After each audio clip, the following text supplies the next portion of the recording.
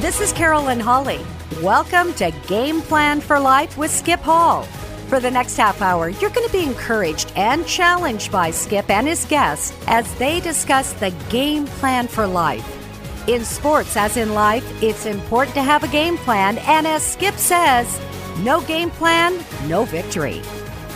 Game Plan for Life with Skip Hall is brought to you by the following sponsors. Dutch Bros of Boise, an experience guaranteed to satisfy. Therapeutic Associates Physical Therapy, your partner in health. And Summers Funeral Home. Every life leaves a legacy. McDowell's Specialty Repair. Susie Boyle Mortgage Team and Castle & Cook Mortgage LLC. And now here's your host for Game Plan for Life, Skip Hall.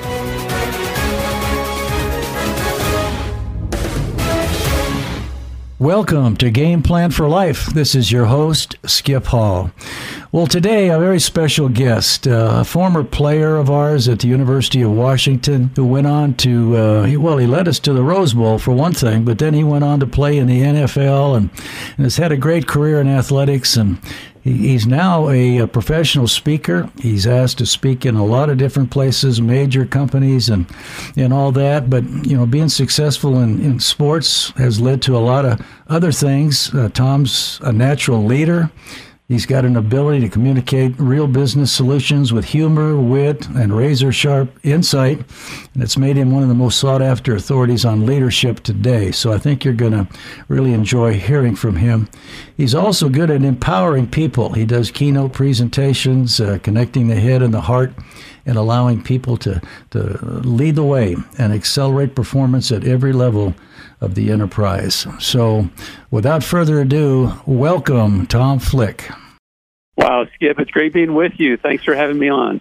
Absolutely. Well, I used to kid Tom back when he was playing at Washington. I used to call him Tommy Flick from Pumpkin Creek. And that was kind of a fun way of teasing him a little bit, but he did a great job for us, and we're going to hear his story here in just a moment. So we'll, at the end, we'll give out his website if people are interested in learning more about him or what's going on. But like I say, he's spoken to Marriott, to Boeing, a lot of the major companies, a lot of organizations, and he's got some golden nuggets that I hope he'll share with us today. So, all right, Tom, the first thing is we'd like to hear your story, where you grew up, and kind of march us through the college years, the professional career, and in the NFL, and then how you got to where you are today. Wow. Okay, Skip. Here we go. I'm one of 7 kids, 6 out of 7 on the totem pole, born in Patuxent River Naval Air Station. My dad was a naval aviator, and he was a commander. He had 20 years, and so he retired the year that I was born, so I'm kind of the retirement baby. At that point, my dad said, took the advice of go west, young man, and ended up on a horse ranch in Oregon. After 4 years there, we were in Missoula, Montana, and then finally settled in Redmond, Washington, Bellevue, Washington, where I grew up and went to Lake High School. Yep. And so I was one of the brothers that I had lots of brothers and sisters, but they all played sports. One was a surfer, one was a professional skier, one was a golfer, one was a tennis player. I liked the ball that wasn't round, football, and so I pursued that. Played at Interlake High School in Bellevue, Washington, and then was recruited by you and the University of Washington and this new coach that arrived in his coaching staff, Don James. And Skip, you were part of that. The James Gang. And it was the James Gang. It was the beginning of one of the great eras of Husky sports, Husky football of all time, and I was just blessed to be a part of it. So I signed on to be a Husky. I backed up a guy named Warren Moon. Most people who are on your not a bad player listening in. No, I just figured I'd let him play out his career before I took over. There you go. So eventually started my junior and senior season and played well enough to be blessed to be drafted into the National Football League. I was drafted by a young coach who had his first head coaching job. His name was Joe Gibbs for the Washington Redskins. I'll always remember that when he came out to work me out individually, I didn't know that he was the head coach. I didn't have an idea who he was. I thought he was a scout. And so I was goofing around and putting my arm around his shoulder, talking to him. I'm just having a fun time. And he said, "I'll see you up in Coach James' office." I walked in the door about an hour later after I got cleaned up, and I heard Coach James say, "Well, how do you like being a head coach, Joe?" And so that was a shocker for you. Apparently, it didn't hurt my standing because he still drafted me. So yeah, that's great. Struggled, Skip, to be honest with you, in the National Football League. I had dreams and goals from a young boy to be a professional football player, and once I achieved that, I didn't have really any dreams after that. And so I was a backup most of my career for 7 seasons, played on teams that really weren't that successful. I'd like to think that I played on the teams that made it possible for all the other teams to go to the Super Bowl. I mean, we were kind of fractured, kind of cliques and subgroups. We just weren't teams that really kind of functioned uniformly. We didn't really come together and bond, and so it was a struggle. So I finished the NFL after 7 seasons. I finished, the reason I left the game, which was kind of the big change in my life, was the fact that my mother contracted pancreatic cancer, and during training camp, I just could not get my head around sports. I couldn't get around the playbook. I couldn't think. She was given just a couple months to live, and so I was released. And I remember being called into the coach's office, Joe Walton, who was the head coach of the Jets at the time, and he said, "Tom, you're just not mentally with us." And I said, "Coach, I can't explain it. I get it. I've got some personal things going on." And so I was released. And so that ended my football career. But in the other greater sense of things, in God's greater plan, I had a chance to spend that time with my mother, and was fortunate to share the gospel with her. And she came to know Christ. Oh, and that was the greatest and most glorious day of my life. She and my mom come to Christ. Yes. And so after that, you kind of wonder what you do, as a football player. And I've made the statement many times before, and I don't mean to sabotage any of my teammates or guys I've played with, but I really do feel that professional athletes sometimes could be the most insecure people on the planet. And the reason that I say that, I don't say that as a hard knock. I just say that as a reality because from a very young age, we're taught that there might be something a little bit special about us because we could either throw a football or shoot a basketball or hit a baseball. And you get to hand in your homework a little bit later than anybody else. You get a few more breaks than other kids might get. And then when you get to high school, you start to see your name written in the newspapers, and you start to think, I'm a pretty special guy. And it kind of skews the mindset, and at least it did for me. If you would have met me, I would say that people would say, "Hey, Tom was a good guy and a nice guy." And I was, simply because I had great parents who taught me courtesy, manners, and kindness and respect. But I think in my heart of hearts, I know in my heart of hearts, it was all about me. It was, it was the filter for Tom Flick. If it was good, count me in. If it didn't really benefit me, then, no thanks. That all got kind of erased when my third year in the NFL, I got released. And but the backstory of that, I think that's the most important thing I can share here, is that I had an arm injury. If many people know what the Tommy John injury is for a thrower, for a pitcher, for a quarterback, it's that elbow, it's that ulnar nerve in the elbow that goes numb and needs to be surgically moved to the other side of the bone. And typically what happens is that you don't play anymore. You're done throwing.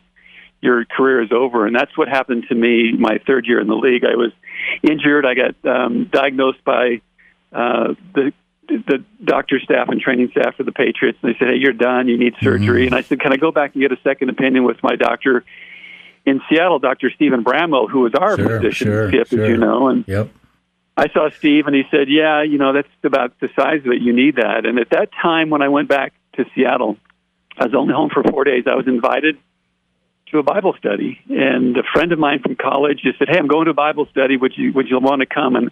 And truthfully, I thought, yeah, I'll come for one reason. I don't need any more spirituality because I went to church as a kid, right? So I'm covered. I don't smoke. I don't drink. I only cuss occasionally, I thought. So I'm in. So I went, and when I went, I heard this man for the first time ever share the gospel.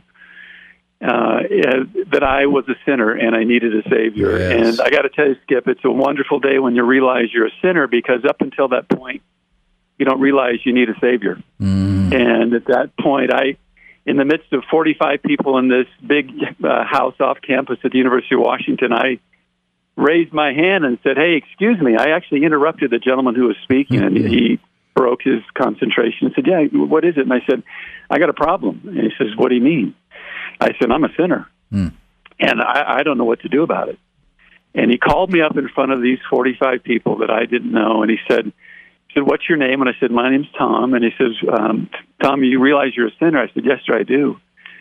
And he said, "Would you kneel? And if you're really serious about this, you can pray this prayer." He led me through the sinner's prayer.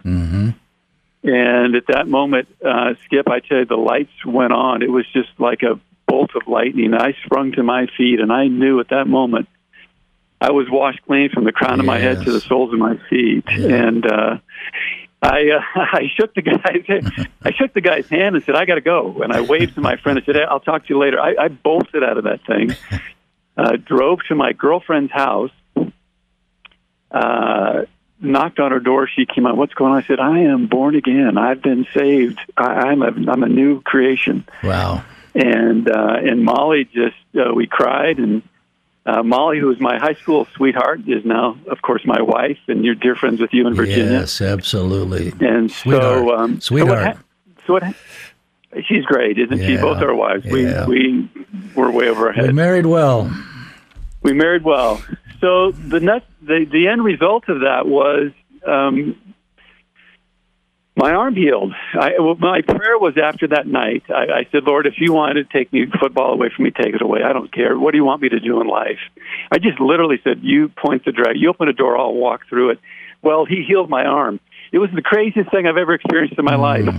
5 days later, my arm was fine. And the way, if I can identify this or communicate this to your listeners, is that if you have your right hand and you can wiggle your fingers, if you take your pinky and your ring finger on your right hand, I'm right-handed, they were numb. And they were so numb that one of the tests that the doctors did was you could poke blood, and I couldn't feel it. Yeah. You couldn't feel anything on that arm, and so you couldn't grip a football. That's the ulnaritis, or the injury that's a problem for a quarterback. It's a tremendous problem, Skip. And anyway, that went away. I flew back to Boston. I said, "Hey," I went to the doctor. He said, "I don't need surgery. I'm fine." They said, "No, you can't be fine." I said, "No, I'm fine." And they gave me a football. I gripped it. They had me throw some balls. And I said, "I don't have any pain. There's no numbness, no tingling. It's gone. I'm fine." And so God healed me. And so I knew what was up then. I started then to be involved in the Bible study. I started to then be the one that was inviting guys to come to Bible study. And I then got released by the Patriots. I was signed by the Cleveland Browns. And when I was signed by the Cleveland Browns as a free agent, I remember vividly showing up in the off season, and there's a guy standing there waiting for me. His name's Ozzie Newsome. Yeah. And Skip, you know who he is. Yep. He's a Hall of Fame All-Pro, one of the greatest tight ends to play the game. And he greeted me, and he said, "Tom, I'm just waiting here for you. I just want to let you know, welcome to the team. I just want to share a few things about us here at Cleveland. We have Bible studies on Thursdays. We have chapel before a game. And on Tuesdays, there's a bunch of guys that are in discipleship. You're welcome to join us if you want to be discipled." And I just knew that the Lord had control of my life. I said, "Oz, I'm there." And I remember one day in the huddle, when you get in the huddle, it's circular, and you put your hands on your knees. Yeah. I was looking, you see a bunch of cleats around, and I saw on the toe of Ozzie's shoe was a cross. And it was written there up with a felt pen. And I said, "Oz, what's the deal with the cross?" And he said, "We got 20 seconds in a huddle. It's hot out here. It's 90 degrees humidity and 90 degrees temperature, and we're exhausted." And he said, "Every time I get in the huddle, I just put my hands on my knees, and I look down at the cross, and I just realize and think about Christ walking to Golgotha and allowing people to nail him to that cross." And he says, "If he can do that, I can bust my tail a little bit harder each time I play for his glory and not mine." And, wow.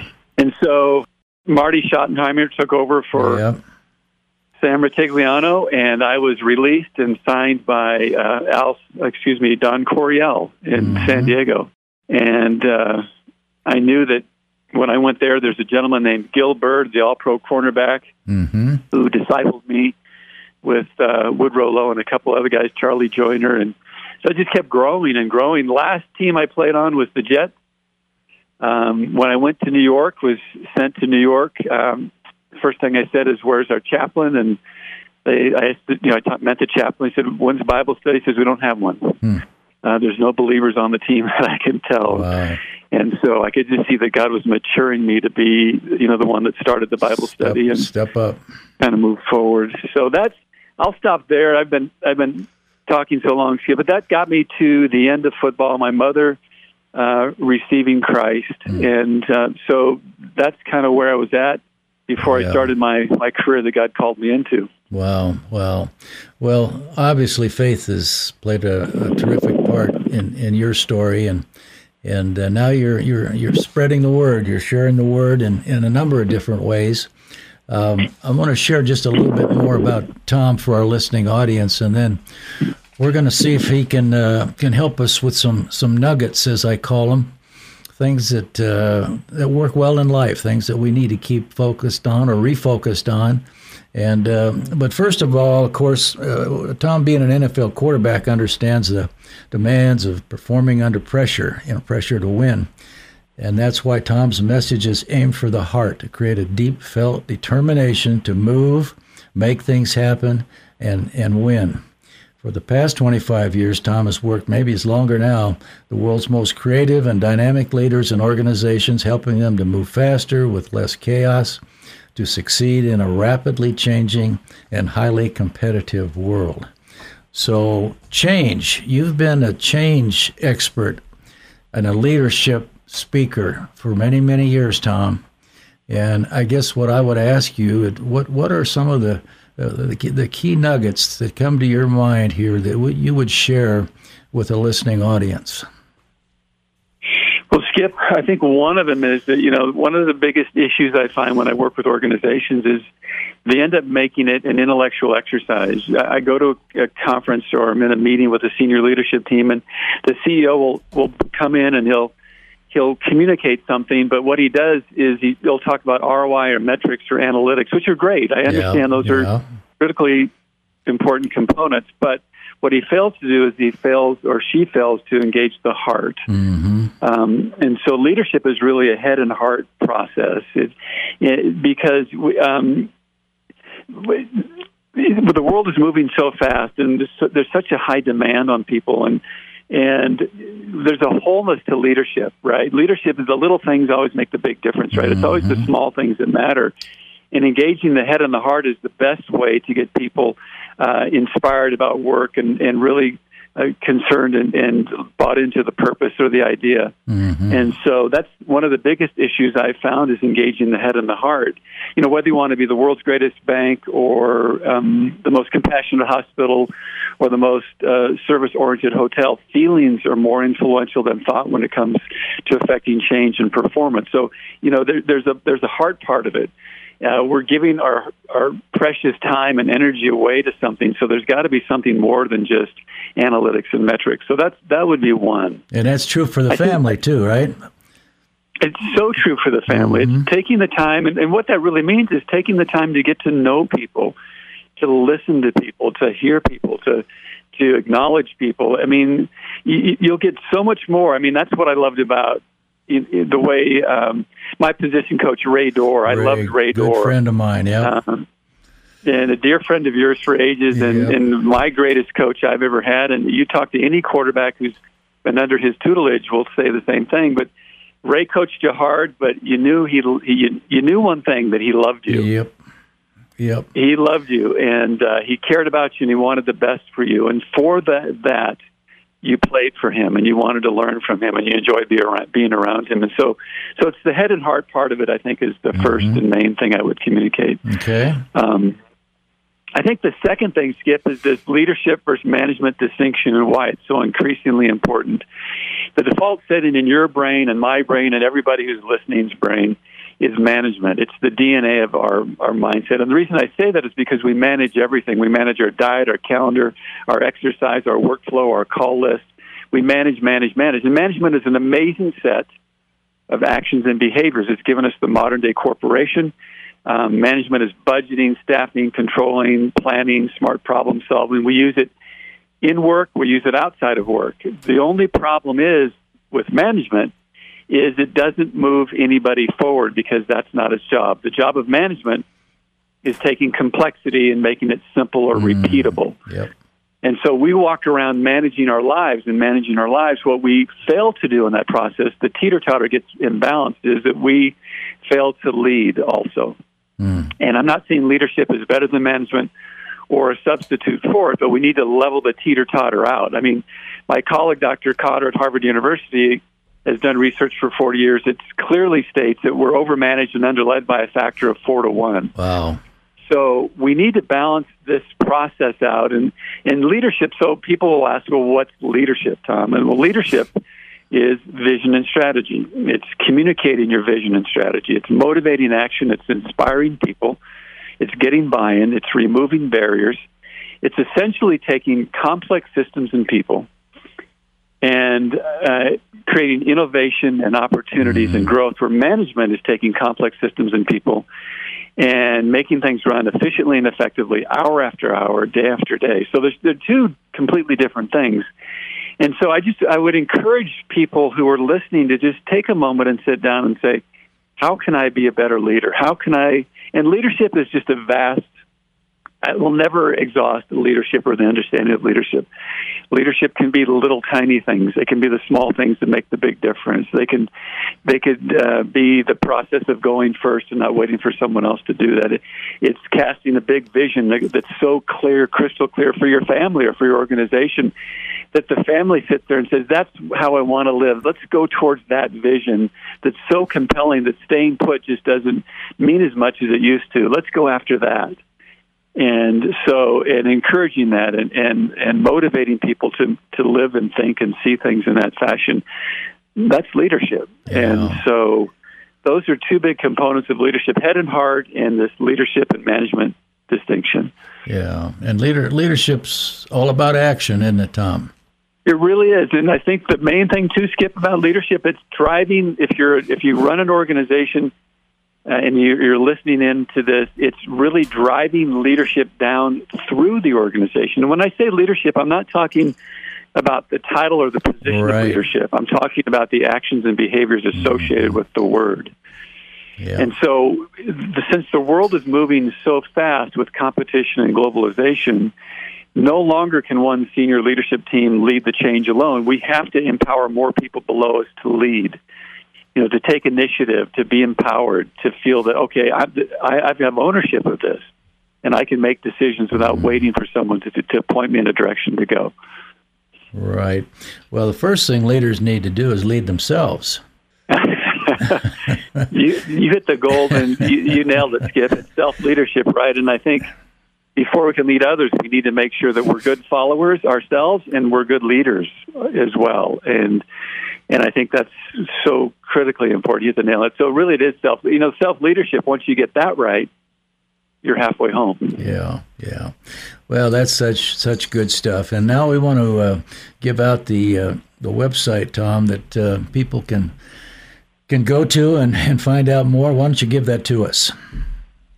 I'd be happy to, Skip. The website is simply tomflick.com, and I spell my last name like a movie, F like in Frank, L-I-C-K. So tomflick.com. And on that, we provide keynoting services. I do workshops and breakout sessions for organizations, half day and full days. I keynote, whether it be senior leadership, mid-management, upper management, sales forces, and frontline people. And also, we have a coaching group there. We have 3 on our team, including myself, that coach people all up and down the hierarchy of an organization. So if we can serve you and honor you in any way possible, just give us a call. And there's a contact sheet there that they're more than welcome to fill out if they'd like to. Okay. So it's tomflick.com. Yes. All right. Well, again, some great information, some good nuggets there, Tom. We've got just a couple of minutes left, but one of the things that I think is so important in leadership, too, is we get ourselves all tied up and strung out and don't have fun. I think we've got to have fun with what we're doing. Humor is a big part of it. And I've always loved, as I heard you speak one time, I believe it was at an AFLAC meeting, a group of leaders.